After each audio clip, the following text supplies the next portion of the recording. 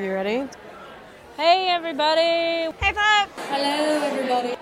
People in the back. Welcome, everybody. Welcome to the Inner Loop. Welcome, everybody. Welcome to the Inner Loop. Without further ado. Okay, so without further ado, we're going to get started. We should get started. We're Yeah. rolling. I'm rolling. We're going to get started.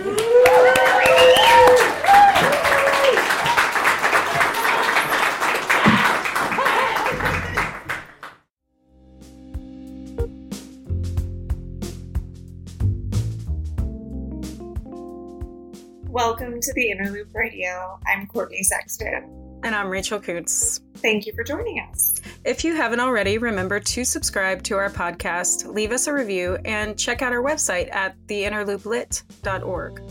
For any new listeners out there, here on the Inner Loop Radio, we delve into all things creative writing, whether that be inspiration or craft, publishing or editing, how to make a living, or how we all sit down each day in front of a clean blank page calling our names. Always calling our names. Sometimes we play clips of local writers reading their work at our monthly reading series. Other times we invite those writers, as well as other members of the literary community, to join our discussion. On today's show, we want to talk about something serious, trauma, writing about trauma, but without all of the trauma. And Rachel, I thought you in particular might have some insight here, given your current writing project. No, I don't want to be known as the trauma writer. No, so that's a thing, right? That's a trope. Yeah. You know, there's lots going on here. And in particular, I was thinking about the difference between trauma and grief, and both how we process those externally and how we write about them. Right. And a big thing for me that I've been kind of sorting through, and I think that we all sort through at some point as writers, is this idea of processing on the page, you know, like in which you usually produce something that looks like an assignment from your therapist, right? Right. And then taking that and building from it something that is actually really beautiful and meaningful and can be experienced by others, so that your trauma in a sense becomes others, but in a way that's accessible, right? And not overwhelming. Yeah, I would say two things. One is distance. Okay. Get as much distance as you can from the thing that traumatized you, because the more distance you have, the more perspective you'll have, the more objective you'll be able to be, and you'll be able to present a story to the reader that they can access, that doesn't require the experience itself. So I think your personal experience, you mean? Well, I mean, like, it doesn't require that they sort of have to, I don't know. I guess I would say, like, when you have distance, you can, like, see the many layers of things that are at work. Like, how does this relate to society as a whole? How can other human beings relate to the thing that you went through, and why does it matter? Sort of like, why does it matter outside of your own therapeutic experience, you know? Which is why the second thing is to keep a journal, and definitely, like, write it out and let it be therapeutic and let it be wild and let it be, you know, nonsensical, emotional wonderfulness. But keep that bit to yourself, and then you can craft it into something that's consumable by the public. Yeah, and I mean, I guess this is to say too, this leads into another question of mine or thought that I've been kind of struggling with. I think that definitely distance in time and distance from the experience helps in the creative process, but also how do we choose, right? Like, how do we choose what events, what experiences? That's the magic. Where do they kind of choose us, right? Like, I'm a firm believer in letting your subconscious do the work. Like, for me, like, when you sit down to write, I mean, I'm extremely controlling, don't get me wrong, and like type A, and like would love to know exactly where something's going when I sit down to write it. But all of my best stuff is stuff that I have no idea where I'm going or what I'm writing. And it's the hardest stuff to write because you have to just have faith, kind of. And then once you start writing, like your subconscious is going to make all the connections, like, and it's going to create metaphor, and it's going to, you know, make symbolism, and it's going to take the bits and pieces from where they need to be taken from and like make it into a story, I think. Yeah, I agree. I'm always, not always, but in the moments when I feel something has been successful, there is always a point at which I'm surprised by something that I read back to myself, because I'm like, I didn't put that there. I didn't intend for, you know, my dog to be a metaphor for myself, but it always is. Also true. No, but I guess another thing, oh shoot, I just lost my train of thought. It went away. Oh, there are these threads, these through lines, right? That circle back. You talked about, you said when we first started this conversation, I don't want to be known as the trauma writer, right? But at some point, there are almost things that are inescapable, that are part of our experience, that I think we shouldn't resist in a way, right? Well, sorry, go ahead. No, I think also those things can present themselves differently. Like when we talk about trauma, it's internal, it's external, it's transgenerational, it's epigenetic, it's, you know, one experience, it's many experiences.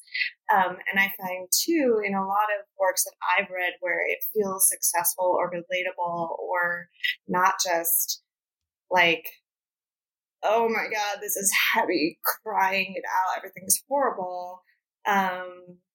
When it gets at something, one of the like mysteries of human existence, I think. Well, like, yeah. That's why I'm like, I wanted to clarify that I don't want to be known as the trauma writer, but I wouldn't mind being known as like the transgenerational trauma writer, or, you know, a writer who focuses on like cycles of trauma and abuse and experiences, because to me, that's what's so interesting about when people write about trauma, like, or about the experience of trauma, is that it has these ripple effects that can, like you said, be written, like, can mark your genetic code.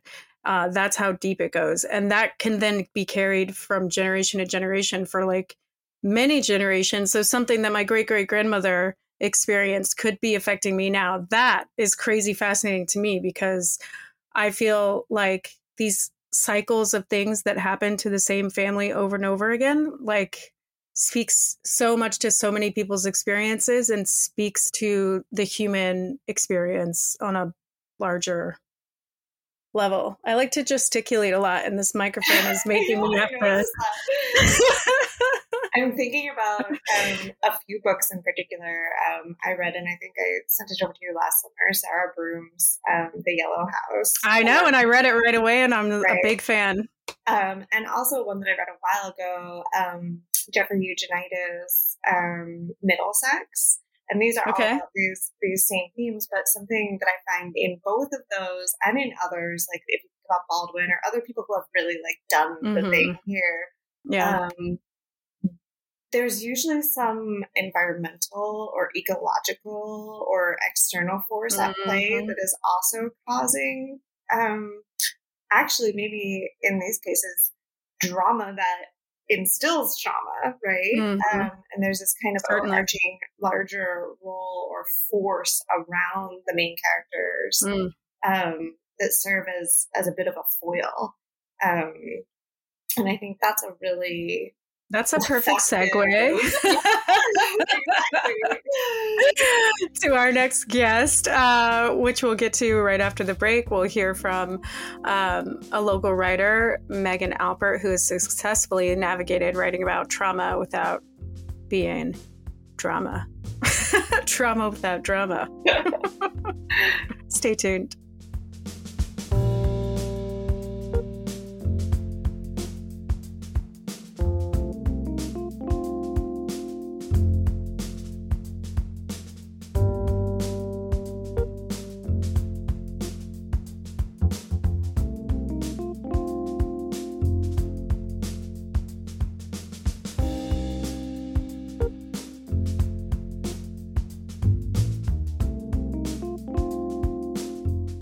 Welcome back to the Inner Loop Radio. We've been discussing how trauma presents itself in writing and the writing process.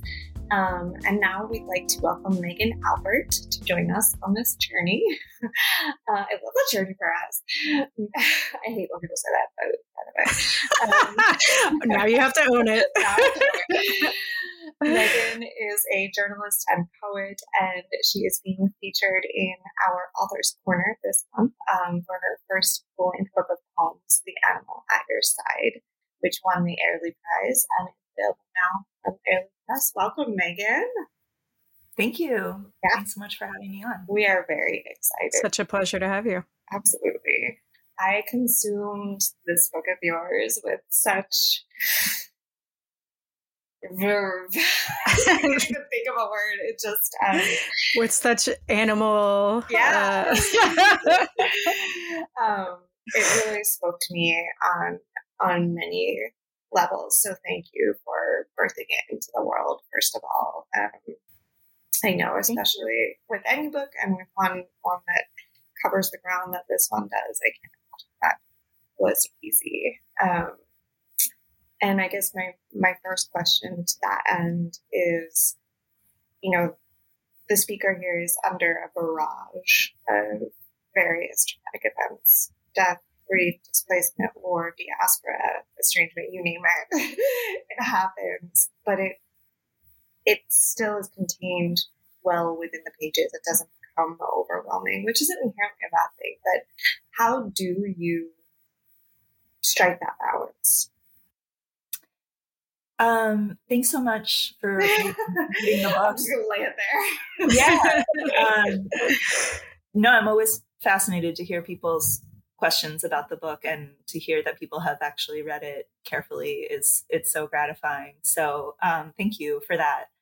And in terms of there are a lot of difficult things in the book, and I think that in these poems, ultimately and I should say there were times that I did get overwhelmed. Mm-hmm. And some of that is overwork. And, I wanted to finish my book. And I got to a point with certain poems where I was like, you will be done like this weekend. And those were the times when it got overwhelming and when I burned out. And so I think it's really important to take breaks and to not rush. I just, I see a lot of writers really pushing themselves so hard, and that is great. I mean, it's great to be ambitious and it's great to want to finish projects, but your health and your happiness is probably more important, than finishing that project this year. So, I did that a couple times, and then I stopped doing that to myself. So that's one thing. And then the other thing I would say is in these poems, a lot of them are kind of playful. Yes. And I think that kind of play made them interesting to me on a different level than just am I getting my story out there? Because there were poems in the book previously that I think were more about my righteous feelings of rightness and other people's wrongness. And those poems didn't work that well, and I ended up pulling them out. But I think the poems that ended up in the book, they actually make me happy, even though many of them are about sad things. And I would say that one, I played with form. Okay. A lot of the poems in the book use white space, and I like to think of those poems as similar to how a painter works. I'm always jealous of painters because I feel like they have their subject, and their subject might be difficult, but they just spend all day playing with color, and that just seems so fun, I have a friend who's a visual artist, and she can talk on the phone with me while she's working, and I'm always wow, that's so nice for you. I can't talk on the phone when I'm working on the phone, But in terms of the white space, there is this feeling that I had when I was writing those poems that use that space of kind of like arranging something, like you're arranging an object. The poems are also really visual. So there is this, I'm a very visual person. Like I have really vivid dreams, and I just like think in images a lot of the time. So I'm very attached to some of the images in the book. And then I have some places where I sort of invented forms. I mean, they're not forms that are really going to live outside of this book, I think, even though I keep sort of pushing. There's one that I keep pushing. Hey, everyone. Alpertism is going to be the new form. Yeah. Sorry. No, that's okay. No, at a reading once, I was like, by the way, this poem is in a form that I invented. If you want to write a poem using the same form. And somebody in the audience asked me, well, what's the name of the form? And I was like, that's awesome. I don't know. Write a poem and then maybe we can name it. Like, but, so I did that a lot. And I just like, I made little challenges for myself. And then the other thing about these poems is that most of them live in a kind of dream world. Yes. Like, you know, there's this poem, My Aunt, the Artist, the Liar, that's about, it's about this girl going to visit her aunt somewhere. I imagine it's somewhere like in upstate New York, in some rambling kind of property. And the aunt is a visual artist, and they start finding evidence of a murder like around this estate. And the aunt does something illegal and hides the evidence. That's not real. Like that didn't happen in my life. But definitely like my aunts and uncles went into creating that character. So there's really like a lot of joy in creating things like that. So taking pieces of those experiences and kind of taking them apart probably helps in the process. And then in the processing of traumas, whether, you know, acknowledged or not, but then in getting them out there in this other creative way, the blank spaces also, I find in reading, help guide me as a reader the way they did you as a writer. Do you want to read that one for us? My Artist, the Liar, sure. And this poem, I should say, this poem started out, I challenged myself by saying, I'm gonna end every line with the word teeth, earth, mouth, or truth. Cool. And that's how the poem used to be. And then a couple people advised me that it was like a little too much teeth, earth, mouth, truth. So it got revised out of the poem a little bit, but that was part of the generative process of it. My Aunt, the Artist, the Liar. On the path behind the house, we found the teeth, but no sign of the corresponding jaw. Whatever had been forced down to earth had been knocked or dragged elsewhere. My aunt rattled the teeth in her cupped palm. Sunlight dropped a dryness in my mouth. She was not the kind to tell the truth. A woman, she said. The teeth were small, like from a woman's mouth, and she knelt, pulled down to earth. Her fingers nosed the dirt for further proof. My aunt's little rented piece of earth, a house to make her crazy paintings in. They weren't animal teeth. I ran my tongue along the blank spots in my mouth. She'd try them in her own mouth. At parties, she told me later, cradling my jaw, little one, we rent ourselves from earth. That's so visceral. I feel like the teeth thing is just, it's such a thing for human beings, you know, like the dream where your teeth fall out, like something about our teeth is like our vulnerability, you know? And so it's so interesting to hear teeth handled so like roughly. It like kind of like crawls under your skin in a way that only like teeth can make happen. Well, and really interestingly on this theme, you know, I work with a lot of paleobiologists, and we can see trauma in milk teeth or in juvenile teeth that was from the mother. So we can see stressors from the mother in their offspring's teeth, which is just wild, right? That is so crazy. Yeah. So yes. Sorry. Amazing. That's my little it's such a snippet of beautiful science for you today. I want to read an essay about that. Yeah. Totally. Well, I love that one, Megan. Thank you. I had another question about this, and it gets more, I think, into the editing process. And you mentioned this a little bit, some of the pieces you had started many years ago that made it into this book, some of them didn't make it, some of them became very, very different in the process. How was that in terms of revisiting some of these things you had maybe taken away or hadn't thought about in a while? And did your experience of them change in the rewriting or the editing? So I love editing. It's most of the writing process for me is editing. Mm-hmm. I think like, I always think of it as like clay, like if you're a sculptor, you get your clay and you get to shape it. And if you're a writer, you have to like make your own clay.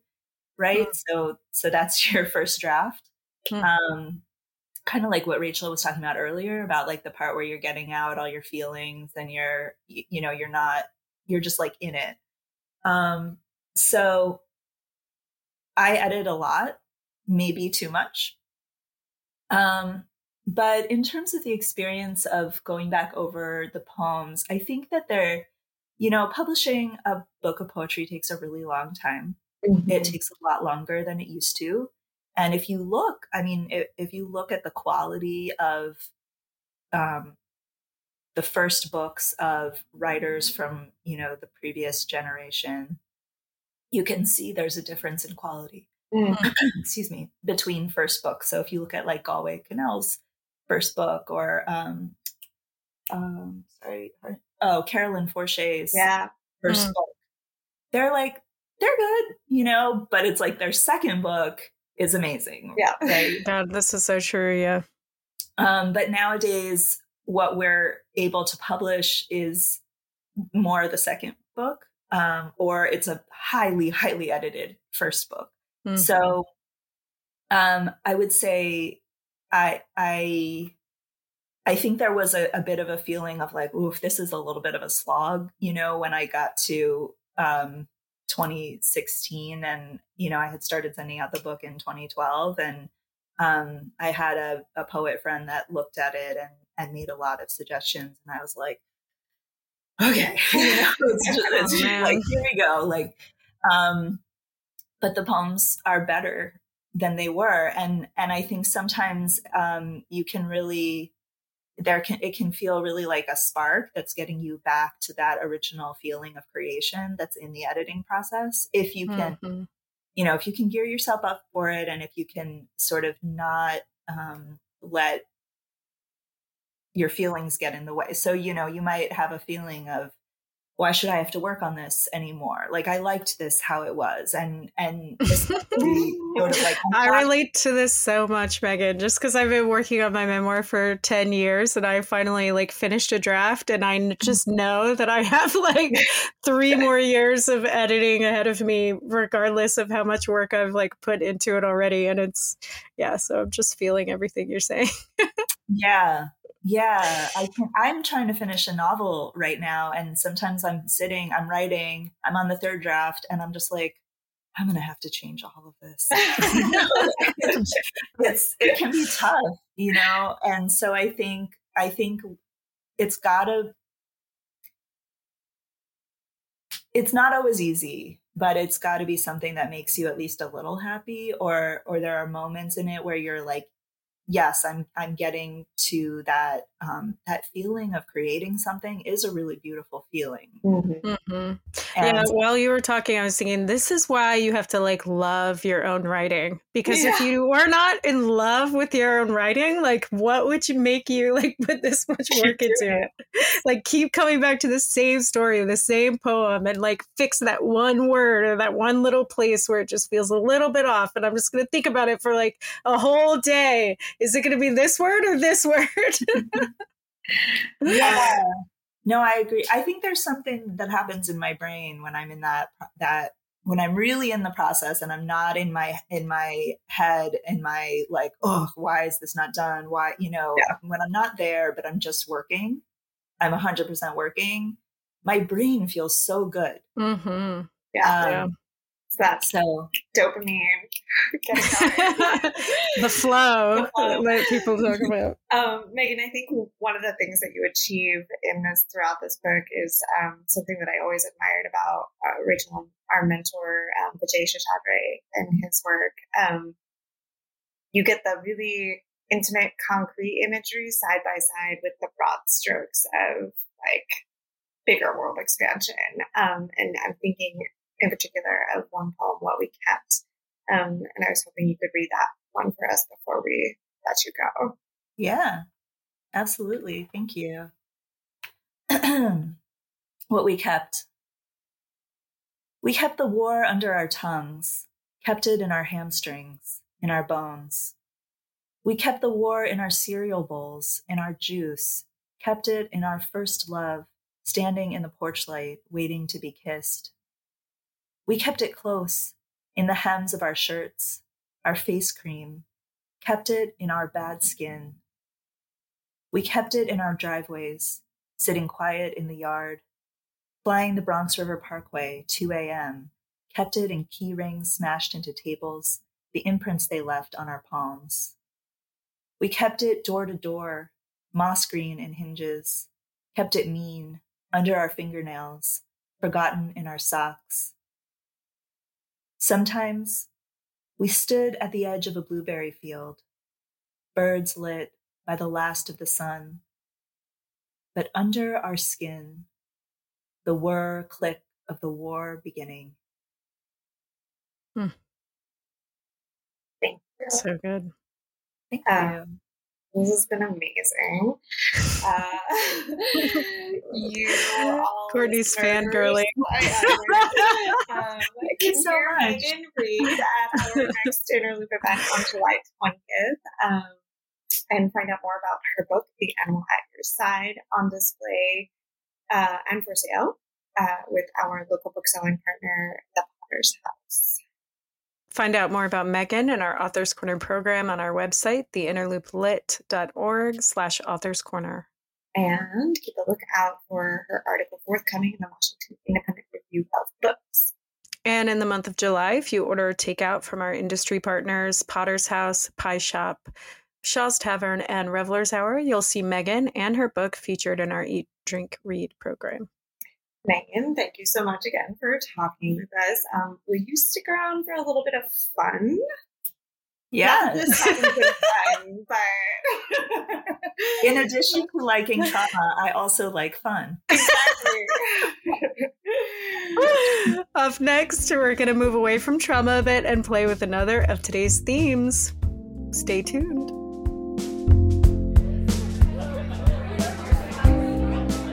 Let's gather, please. If you can gather in. Gather around for the second half. And we're going to get started. We're going to get started. We'll get started. We're officially getting started. Not teasing you this time.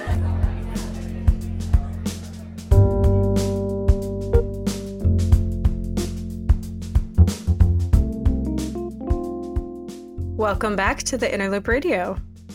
Okay, we turn now to the animals at their sides. Just like Harry Potter characters, authors seem to need Patronuses. Did I say that? Is that pronouncing that correctly? Like, I have no idea. For those anyways, like spirit animals, essentially. And I want you two to guess which animals accompanied and/or inspired which of the following famous writers. Okay. So wait, are we guessing who, like, what kind of pet they had? Some of them. There's like a couple different things. Okay. They're all animal related. Okay. Get it.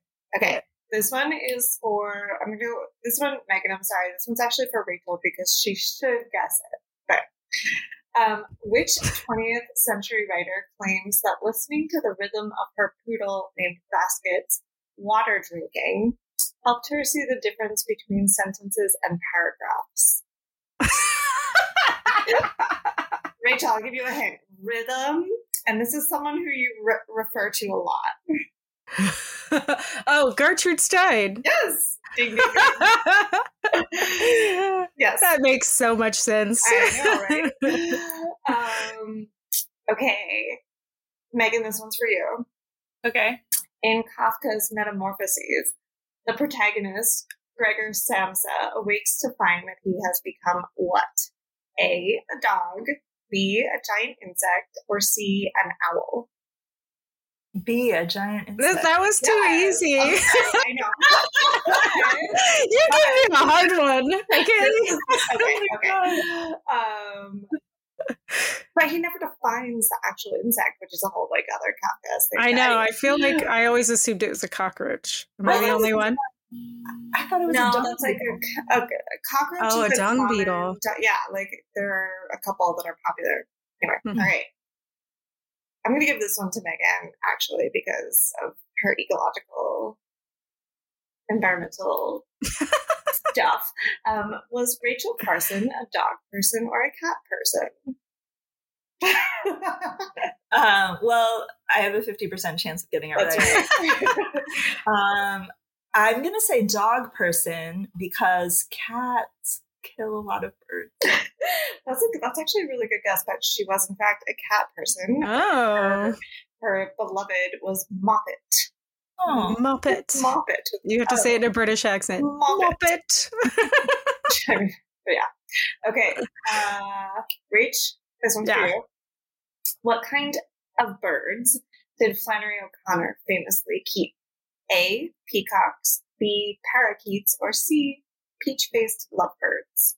Well, I have to say peach-faced lovebirds just because that sounds so cool and I don't care if it's true. I know, they're awesome. But no, it was peacocks, actually. She had... Whoa, really? Yes, she had many birds in her menagerie, but over 100 peacocks or something. Damn. Wild, right? Wow.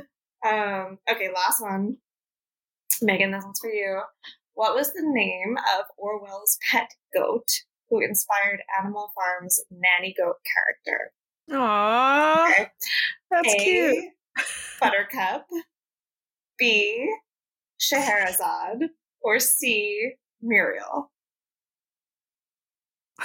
Did you come up with Scheherazade? From Arabian Nights, So yes. I'm going to go with Muriel. Yeah! Oh, nice. Good work. Well, thanks to all we each got one, Megan. My Sonder is here. And Megan, thank you again for joining us. Thank you so much. It was so fun. Awesome. Such a pleasure. That is our show. We will be back every other Monday. Did you know that the Inner Loop has lots of programming for writers in the DC area? So much. We do readings, retreats, workshops, a summer residency, and more. To read all about it, visit us at, once again, theinnerlooplit.org, where you can also donate to support us and local literature. Follow us on Facebook, Instagram, and Twitter at The Inner Loop Lit. Today's episode was produced by me, Courtney Sexton. Our theme music is by Andrew Logan, and our technical advisor is James Skinner. Thanks again to Megan Alpert for joining us on the show. And if you enjoyed today's episode, shout it from the rooftops. Or, better yet, leave us a review. Such as, I didn't even know I liked poetry. Thanks, Till Radio. Or you can drink alone. Or you can drink while listening to Courtney and Rachel talk about animals. Don't forget to subscribe. Subscribe so you never miss an episode. Happy writing. Right on.